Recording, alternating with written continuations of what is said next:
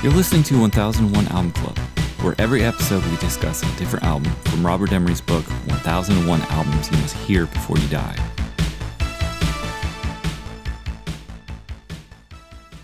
Daddy. Yes, son? What does regret mean? Well, son, a funny thing about regret is that it's better to regret something you have done than to regret something you haven't done.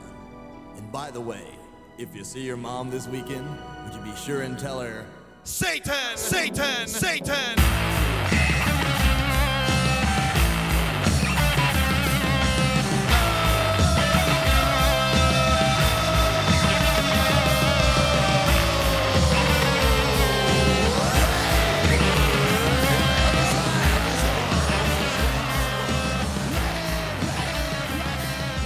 For this episode, we'll be talking about Butthole Surfers, Locust Abortion Technician. On the line, I have Rob. Satan! And Kyle. Satan! Satan! Locust Abortion Technician is the third full-length studio album by the American rock band Butthole Surfers, released on March 1987 by Touch and Go Records. The producer was Butthole Surfers, and the genre is noise rock, psychedelic, rock, experimental, and avant-garde. I'm going to read from Allmusic Review, Steve Huey. The oral equivalent of a nightmarish acid trip, and arguably the band's best album, or worst depending on your point of view. Locust Abortion Technician tops the psychedelic, artsy, sonic experimentation of Rembrandt Pussy Horse while keeping one foot planted firmly in the gutter. The record veers from heavy Sabbath sludge, even parodying the band on Sweat Loaf, to grungy noise rock, to progressive guitar and tape effects, to almost folksy numbers in one big, glorious, schizophrenic mess. Gibby Haynes debuts his Gibbytronic vocal effects unit here as well. All right, what do we think of Butthole Surfers, Locust Abortion Technician? Yeah, this is a great goddamn record. Yeah, this is a really good record. Fucking masterpiece. It's a weird one. It's so weird, but at the same time, it's incredible in its weirdness. Birch, when was the first time you heard this album? College. I remember I went backwards from, was it Electric Larryland? Larryland. Mm-hmm. Yeah. Because they had the single Peppermint. Pepper. Oh, right. His dad is the Peppermint. And then I started digging backwards and got to this, and it was just, yeah, it still blows my mind. Listening to it this week was a pleasure because I was like, right, I kind of forgot about it. Awesome. Can I be honest with you guys? Sure. We're listening. First listen Awesome. this week. Did myself a real disservice on this one. How'd it hit you? Like a big old hug. Big old hug from all my weirdo friends. Did you microdose while listening to this record? Unintentionally, yes. Because it was part of the tinnitus treatment that I've been doing. Stacking niacin with lion's mane and just a little pinch of psilocybin, but not enough to feel anything. I would absolutely listen to this though, getting a little fucking more nuts. Absolutely. It's perfect. It is just fun listening.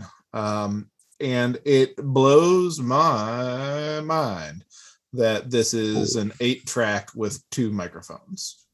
Yeah. It's just a bunch of crazy stone people like in a apartment or something. Like, just getting weird. It's our third record, right? Yeah. We'll do it ourselves. Yeah. Records. Yeah, because they weren't collecting cans off the street in New York City to afford studio time. Yeah. They had their own. They could just record in their house now. Yeah, I thought it was amazing. They rented out a little studio house, and I think it works so much better than being in the studio, because obviously when you're in the studio, it's like, all right, time is money. You got to produce. You got to do this. Yep. This album, you got as much time to eat acid or smoke pot as you want. Bong rips. Yeah. I mean, they would just take breaks and do their own thing and then come back and work on the album. It makes so much more sense. My first experience with Butthole Surfers was they had a song that they played in a Super Nintendo commercial. Okay. When Super Nintendo was trying to like be edgy like Sega, they had a commercial showing like Uniracers and some shit, and they played like who was in my room last night, and I was like, ooh, like little middle school Kyle. I was like, this kind of sounds like Ministry. So oh yeah, it's kind of how I like walked into this record. But it was too much for me as a kid. I was like, yeah, I bet. What the fuck is this? I put it back. And I never listened to it until like this past couple weeks. And it's fucking awesome. Yeah, just took some time. Sorry, I got to throw this in there. No, yeah, the Satan thing.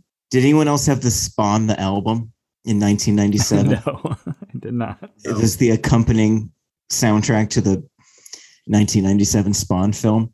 It features a track by Orbital called Satan with Kirk Hammett playing on guitar, but it extensively just samples Satan, Satan, and it has the whole intro. Wow. They just cribbed the whole intro to this album. Like, look it up. It's wild. That's insane. If anybody else listening had Spawn flashbacks, yeah, just leave a comment. Send an email. Where do you want me to start with this band? I have so many notes with this band. Just go. I'm go ready. Bananas. Go nuts. Are you gonna talk about Kid Rock? No Kid Rock. No, get out of here. So with this album, or with any album, they said that they were always trying to make the worst records possible, which is kind of true, but also it's too good to be worse. I think they were just being, facetious saying that. Their stage show at this time included multiple dresses that they would pull off one by one so that they'd be down to their underwear by the end. Condoms filled with blood that when they would just tape to their person and they'd fall down and it would look like they were just like super bloody and blood would just be coming out. Cymbals that were inverted and they would pour lighter fluid in and light on fire. And then they would hit the cymbals, splashing fire up. And then ripping apart stuffed animals became a regular thing at their show. And then people started bringing stuffed animals and throwing them on stage, and they would rip them up. Also, they were literally insane. They would, I think, drop acid almost every show they could get their hands on it. A lot of bands, including like Sonic Youth, I'm trying to think who else. Replacements. Yeah, the Replacements were like... We're fucking scared of them. Yeah. Those fucking drug addicts were like, no, not the Butthole Surfers, no. Yeah, they scared the people who were, messed up all the time. On the fringe. They were scary to the... Like, they would have probably scared Motley Crue. Like... Yeah. They would have scared the shit out of Motley Crue. Yeah. Yeah, because for them, I don't think it was a party thing. I don't think they were like, yeah, chicks, let's get laid. It was like, let's see where this goes. Let's see where this night takes us. And what dark places do we get into? Which is so reflected on this album. I mean, the second and third song, it's the slowest, sludgiest, grungiest Pittsburgh to Lebanon. Yeah. Oh my gosh. It could have been in a Rodriguez movie.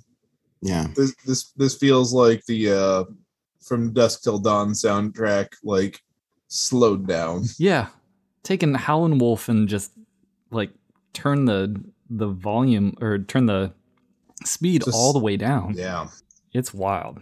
Sounds fucking awesome though. Yeah. The Kuntz song. Love that Kuntz. Indian song that just becomes a horror show. It's a great cunt joke. That's all it is. Well, I fucking love it. I did read that the Kuntz, I guess, means to itch or scratch, and so it's repeating that phrase of like scratch, scratch, scratch, like itch, itch, itch. Yeah, it gets under your skin. It sounds a horror show. Listen to it on headphones. I was scared for my life. I really like this 35-second Weber track with the just the two guitars either ear just coming together with this beautiful chord. Weber and some of those others, it's weird how they would say they're like playing poorly on a song like Graveyard, and they're playing poorly in such a way that it's they can play just fine. It's the Captain Beefheart effect. Yeah. Right? Mm-hmm. It was like the first time I heard "Fucking with the Altimeter" by Brainiac. I was like, "What is this? This isn't music. What is this?" Birch, correct me if I'm wrong. Wasn't Gibby and one of the other dudes weren't they staying at Timothy Leary's house and kind of being subjected to his kind of being guinea pigs for him? Yeah, dangerousminds.net. Al Jorgensen and Gibby Haynes were Timothy Leary's psychedelic guinea pigs.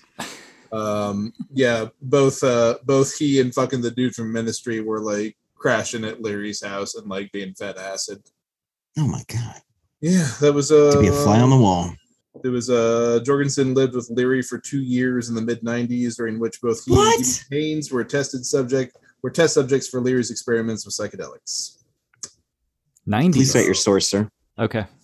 Dangerous Minds is the article. It might be from Al Jorgensen's autobiography, but yeah. So that checks out later in the 90s because they. I think Dangerous Minds is Michelle Pfeiffer. Michelle Pfeiffer saving these kids movie. Blackboard Jungle, yeah. Yes. Gangsta's Paradise. Yeah. Power and the money and the power, minute after minute, hour after hour. So Human Cannonball is widely cited as the most normal, quote unquote, normal song on the album. I think I agree with that. Yeah, I agree 100%. It's good. It seems like some fans are derisive of it. They think it doesn't fit on here. It's too commercial. I think it works really well, actually, because I need a little bit to bring me back. Breaks up the... Yeah. It's like a peppy suicide song. Yeah. Yeah, it got Mission of Burma vibes off of it. Hardcore. Oh, yeah. Cool. For sure. You need the, what would you say? You need the, normalness of it to accentuate the weird. Yeah, you need something to... Yeah. Yeah, I agree.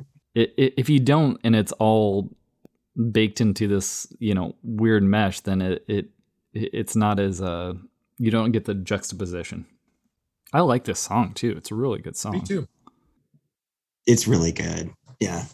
Yeah, and for anybody that is, for whatever reason, still listening to us after all these beers, there are 1986-87 live shows of this band on YouTube.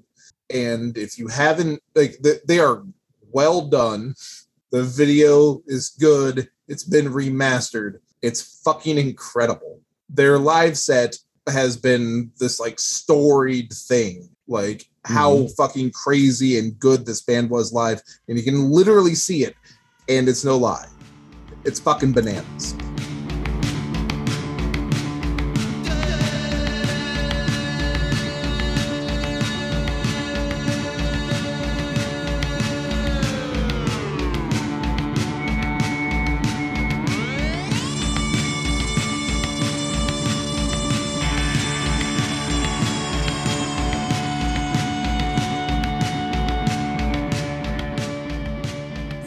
Touring. After a while, they got kind of sick of touring. They just cut the back seat out, and 3 of them laid down with their dog, and 2 in the front, and they just toured the country. Eventually, they realized that they were using more props than actual equipment in the van. They're like, "All right, we got to cut back on the props." This has gone far enough. They're doing a big show, and it's all about the show, of course. But at one point, they're like, "We gotta stop this." They got tired, and so they said, "What are we gonna do? What should we do?" And they said, "We like REM. Let's move to Athens." So they just moved to Athens because REM was in Athens, had just come out with a Document, and they wanted to stalk REM. So they started stalking REM. Oh my god. What did they do? They made a hobby of just trying to find the members of REM, planned to leave a van parked in front of Michael Stipe's house with the words, "Michael Stipe, despite his hype, I still want to suck your big long pipe," painted on the side of the van. Jesus Christ. Of course they can't do that. Of course they never met REM because at this time it's Document was huge and they were a huge band. They were just touring around, So they drive out of Georgia. The van caught fire and died. So they have to stay at a friend's house, home of a friend whose younger sibling was Amy Carter, from the daughter of former president Jimmy Carter. What? So they're having a party at a house where Amy Carter is, staying in the bedroom, and they realize that is she safe? Jimmy Carter's going to have to come and pick up his daughter at some point. So they're all just like huddled around waiting for Jimmy Carter to show up. Apparently, Amy Carter, she's not really engaging with the party or anything. She's just staying back, but she does bring her suitcase out, and Gibby comes and rubs his genitals on the damn it. I know. Yeah, all over the suitcase, all over the handle, like all over it. It's not right. And they the Secret Service like surround the house, and so they're freaking out because they're all completely stoned on drugs, looking out. Not the butthole surfers. And yeah, they walk out. Jimmy Carter picks up the suitcase and puts it in the trunk. And Jimmy Carter was so close to the butthole surfers. Yeah. That's not even a good story. I have like... But by proxy, Jimmy Carter is touched Gibby Hayes' dick. So that's the weird childness of the butthole surfers in this album. Well, we got USSA in our cans right now. This makes my fucking teeth itch. This makes my blood boil, goddammit. Like, I was listening to this after I had a hard day at work, and I was like, I'm gonna bite through my own teeth. Like, yeah. This is like some resident shit. Yeah, absolutely. This is like Ween being mean. Yeah. Did you? I looked high and low for any information on what the Gibbytronic setup was, and the only thing I found was a Reddit, a subreddit like AMA, where it was from 4 years ago, and what they said was Gibby was using a couple of Digitech Time Machine rack mount delays and a Chord Chaos Pad. But I have no fucking clue what he was doing on this shit. And I don't know how much of the vocal treatments on this are manipulations of tape or weird delays. Yeah, it's weird to know how good it would be, live, but it does sound like a lot of it was performed, just live in the studio instead of cut up. Well, I mean, again, the YouTube stuff, he is using it live in that shit, and it sounds fucking rad. Whatever the hell he's doing, I don't know. What do we got in our cans right now? Is this the Omen? The Omen. It's where Gibby does his best Mel Blanc impression. It's fucking incredible. I love it. Sometimes I talk about records that would be good to play at like cookouts. Not this one. Unless everybody's on acid and it's midnight. Yeah, it's hard to know when to play this album other than if you... I guess it's kind of like The Residents, right? Yeah. You play this record with your weirdo friends. Yeah. Along with their show, their stage show, they're showing a lot of films at the same time. This was around the time, 1986, I believe, a little bit earlier, but they started showing all sorts of weird, gross out films, but also like nature films. So it would be like surgery on one side and nature on the other side. And then fans started sending them films, including penis reconstruction surgery was one they said that was very intense to watch. A fan sent that to them, and it was so bloody and weird. They just loved it though. They said like it was almost like the 60s art happenings, right? Where they're just trying to get a reaction out of people and a bit of the throbbing gristle thing, right? Yeah, I was about to say it sounds more like a 70s throbbing gristle show. Yeah. Did you write down the story of them playing that? I sure did. That Dutch show. Yeah, that's fucking insanity. The Pandora's Box Festival. Yes, thank you. Oh my gosh, so much. I don't even know where to start. Pandora's Box Festival in the Netherlands. Kramer went to fetch Haynes for sound check. Kramer being the bassist at the time. And on this night, Gibby had eaten an entire handful of 4-way acid tablets and drank an entire bottle of Jim Beam. That's just to start the night. That's wild. So at the festival, that's plenty. Haynes went to see Nick Cave and Bad Seeds show because they were there, and he started trying to fight the band, literally get on stage and fight Nick Cave. Oh my God. He tried to get up there and he kept getting, pushed back by the bouncers, and he was calling them all sorts of crude names. Eventually, Blixa hit it, kicked him in the balls, and then he fell down. And just to interject on this, he was butt ass naked. Yeah. The entire time this was happening. He was naked. All right, here's the events. Here's how it went. Blixer kicks him in the balls. He pretends to be knocked out. He starts yelling obscenities. He jumps up. Then he starts running naked through the entire complex, down the halls, up the stairs, grabbing beers as he goes, throwing them at concert goers below. He finally gets, they catch up to him and hold him, and he apologizes and he's like, I'm messed up. I have a condition. And they finally kind of let him go. He makes a break for the dressing room. At the same time, he goes in there, and they're like smashing bottles, guitars, chairs at each other, Leary and Haynes. All of a sudden, someone walks in and is like, hey, can I borrow a guitar real quick? And they're like, who the fuck are you? And he's like, I'm Alex Chilton. And then they're like, oh, I'm so sorry. Here, take any guitar you would like. After that, Haynes chugged in a bottle of red wine. Moments into the set, he dived straight into the horrified crowd that parted, and he was knocked unconscious. Then he vomited. After that, he apparently woke up and started running around and still screaming at all the security guards there and grabbing beers and throwing them. And the fucking Christ, what an asshole. Loved it. The press loved it. They said it was like the best thing that they had ever seen.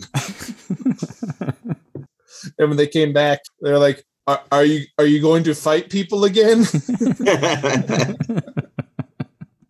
Oh, man. All right, I got one more. After that tour, they got back to the U.S. Kramer, bassist, quit. They hired a new drummer called Cabbage, and that's also when they picked up Kathleen Lynch, who was a dancer at the Danceria Club in New York. She was also called Tada the Shit Lady because apparently at her first, dancing gig, she just walked into the Danceria and just pulled her pants down and shit everywhere. All right, one night in New York, Haynes smashed a beer bottle on Leary. However, he fell to the floor and it was just a stunt bottle. They had planned it before. What? He jumped back up. Then he threw an actual bottle across the room, broke on the exit sign. Haynes set fire to a pile of trash. Then Lynch jumped on stage, pulls down her pants, and Haynes sticks his thumb in her ass for about 30 minutes, they said. After that, they used their piss wands, which were just, wiffle ball bats that they had full of pee, and sprayed the audience, throwing them around.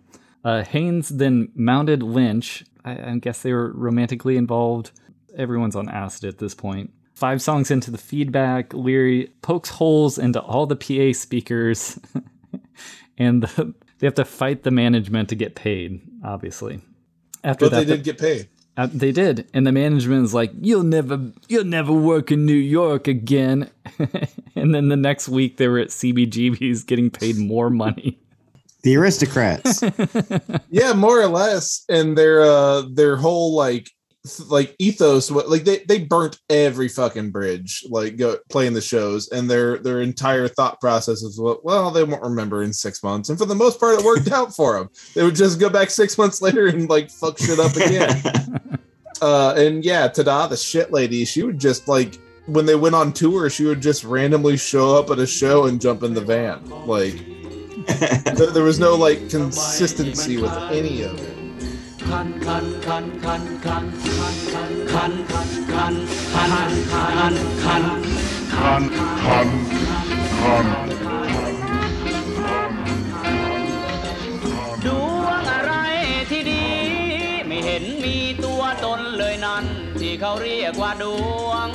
อะไรกันถ้ายิ่งเก่าก็ยิ่งมันเขาเรียกขี้กลากพุ่งเดือนมีดวงใครว่าของดีดวงที่ทำไมมันคัน Can we talk about the last song on this record, which is horrifying? I love it. Completely brutal. It's great, but it's like a lot of this album's funny, but a lot of it's just nightmarish, and it's art. Yeah, it's provocative. It's shocking. Yeah, the last song's just like a squealing sludge fest alongside like a woman describing like a sexual assault. Yeah. It might be my favorite song on the album because it makes me feel so bad. It's powerful. Yeah. It's like devastating. And at the end, when you're already kind of gone through the album, it's like, oof. It's like kicking you while you're down. Yeah. It just leaves such a horrible taste in your mouth for the whole record. It's just, if you're not unsettled, here's a parting gift. Yeah. I did appreciate too, it almost sounds like a bit of a Beck's Loser, Soy Pendido, like at the chorus through the solo there. Yeah, so good though. So that tone on the guitar is just brutal. Man, that's hilarious that you brought up the Beck thing, because on Graveyard I have written down next to it reminds me of like some of his like his lo-fi shit, like the truck driving neighbors downstairs Satan gave me a taco type shit. Yeah. Oh yeah. Yeah, I mean, I think Foot in the Grave. This has a lot to do with records, that early stuff. Yeah, I mean, it's home recordings, right? Of someone of weirdos just being weird. Some maniac in the middle of the night doing whatever he wants and putting it on tape. But boy, the results though, like I said, I tried to give this a listen as a teenager and couldn't get into it. And now it's like this. Whew, I bet if I had seen them as a kid, if I was a teen at this time and I saw them live and then I got this record, I bet it would have meant a lot more than just Kyle grabbing this record after seeing the Super Nintendo commercial and being like, what? I don't like this. That is a really good song though. Yeah, I was really into Ministry too. I was just like, industrial music. I'm 12. I learned about it on Night Flight. What was that? Independent Worm Saloon was had the song "Who Was in My Room Last Night." Yeah, that song's awesome. It's a bop. Yeah, that album actually, that's up there for the tops for me. This one and that one. I don't know. Yeah, I really came around on this record. I thought it was incredible. These guys are a bunch of rascals. But the album's an experience. I'd put it up there with Suicide. Yeah. Put it up there with Ween, I suppose, maybe. Yeah. I hadn't considered the Suicide, but definitely. And alongside Residents, Duck Stab. Yeah. I mean, they're just the next iteration, I feel like, of Residents. Although the Residents never went away. It just feels like they're more of a different generation of Residents. Yeah. But it's the description that you gave at the very beginning of this. Like, this is fucking sludge, this is the birth of like some fucking genre stuff, like going into the 90s. Like, this totally bridged so many fucking gaps. Like, it's insane. Taking the psychedelic thing the next step. So like we've already done like the throwback like jingle jangle like guitar stuff, and now we're just like, this is the fucking weird ass acid shit, like just jumping over like fucking Sweat Loaf is the throwback to Sabbath. Like it's just jumping that more. Yes. And less than 10 years after this came out, I mean, they had like a huge radio hit. Just surprising everybody. I'm completely blown away. Pepper was huge. Oh, I mean, it was a it's undeniable. Beck Loser. But did you guys see that the next hit that they had was like a Kid Rock song? You either die a hero or live long enough to see yourself become a villain. They did a song with Kid Rock. Of course they did. It's kind of good, but like they did. I wonder if my family considers me the old degenerate. Since I'm like a childless weirdo. Childless weirdo. We're all childless weirdos. Childless weirdos unite. Form of podcast. Eddie listens to the Butthole Surfers. Look at him sitting over there. Form of basement dwelling podcast.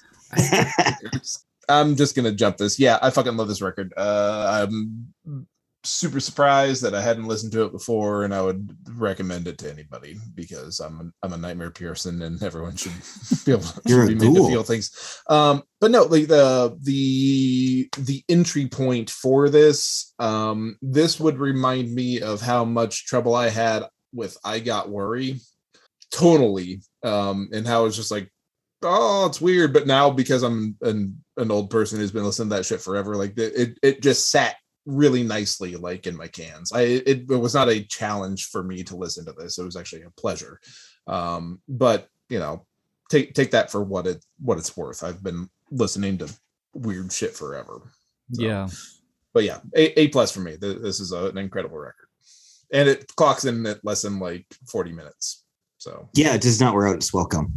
Easily digestible. Goddamn Husker Deuce. Yeah, I think that's the real key for this album is it doesn't stray too far in any of these songs. It doesn't feel like it's tiresome. I mean, it knows the attention span, and it doesn't try to. It punishes you with the sonic and oral experience. It doesn't punish you by dragging things out, which I appreciate. That's really amazing. Yeah, total positive for me. It's got so many different ideas that you could. It feels like you're skipping through different channels, weird, I don't know, alien channels or something. It's great. Yeah, thumbs up. Check this record out. Maybe not at a picnic. We're eating hot dogs. No, do that. Family. Do that and then record. Unless you hate everybody, and then make a TikTok video. Don't sneak up to the. Zoom in on the confused dog. Yeah, don't sneak up to the. Whatever has the playlist going and put this on at the party. They won't like you for it. All right, next time we'll be talking about Astor Piazzolla and Gary Burton, The New Tango. Thanks, y'all. I'm 20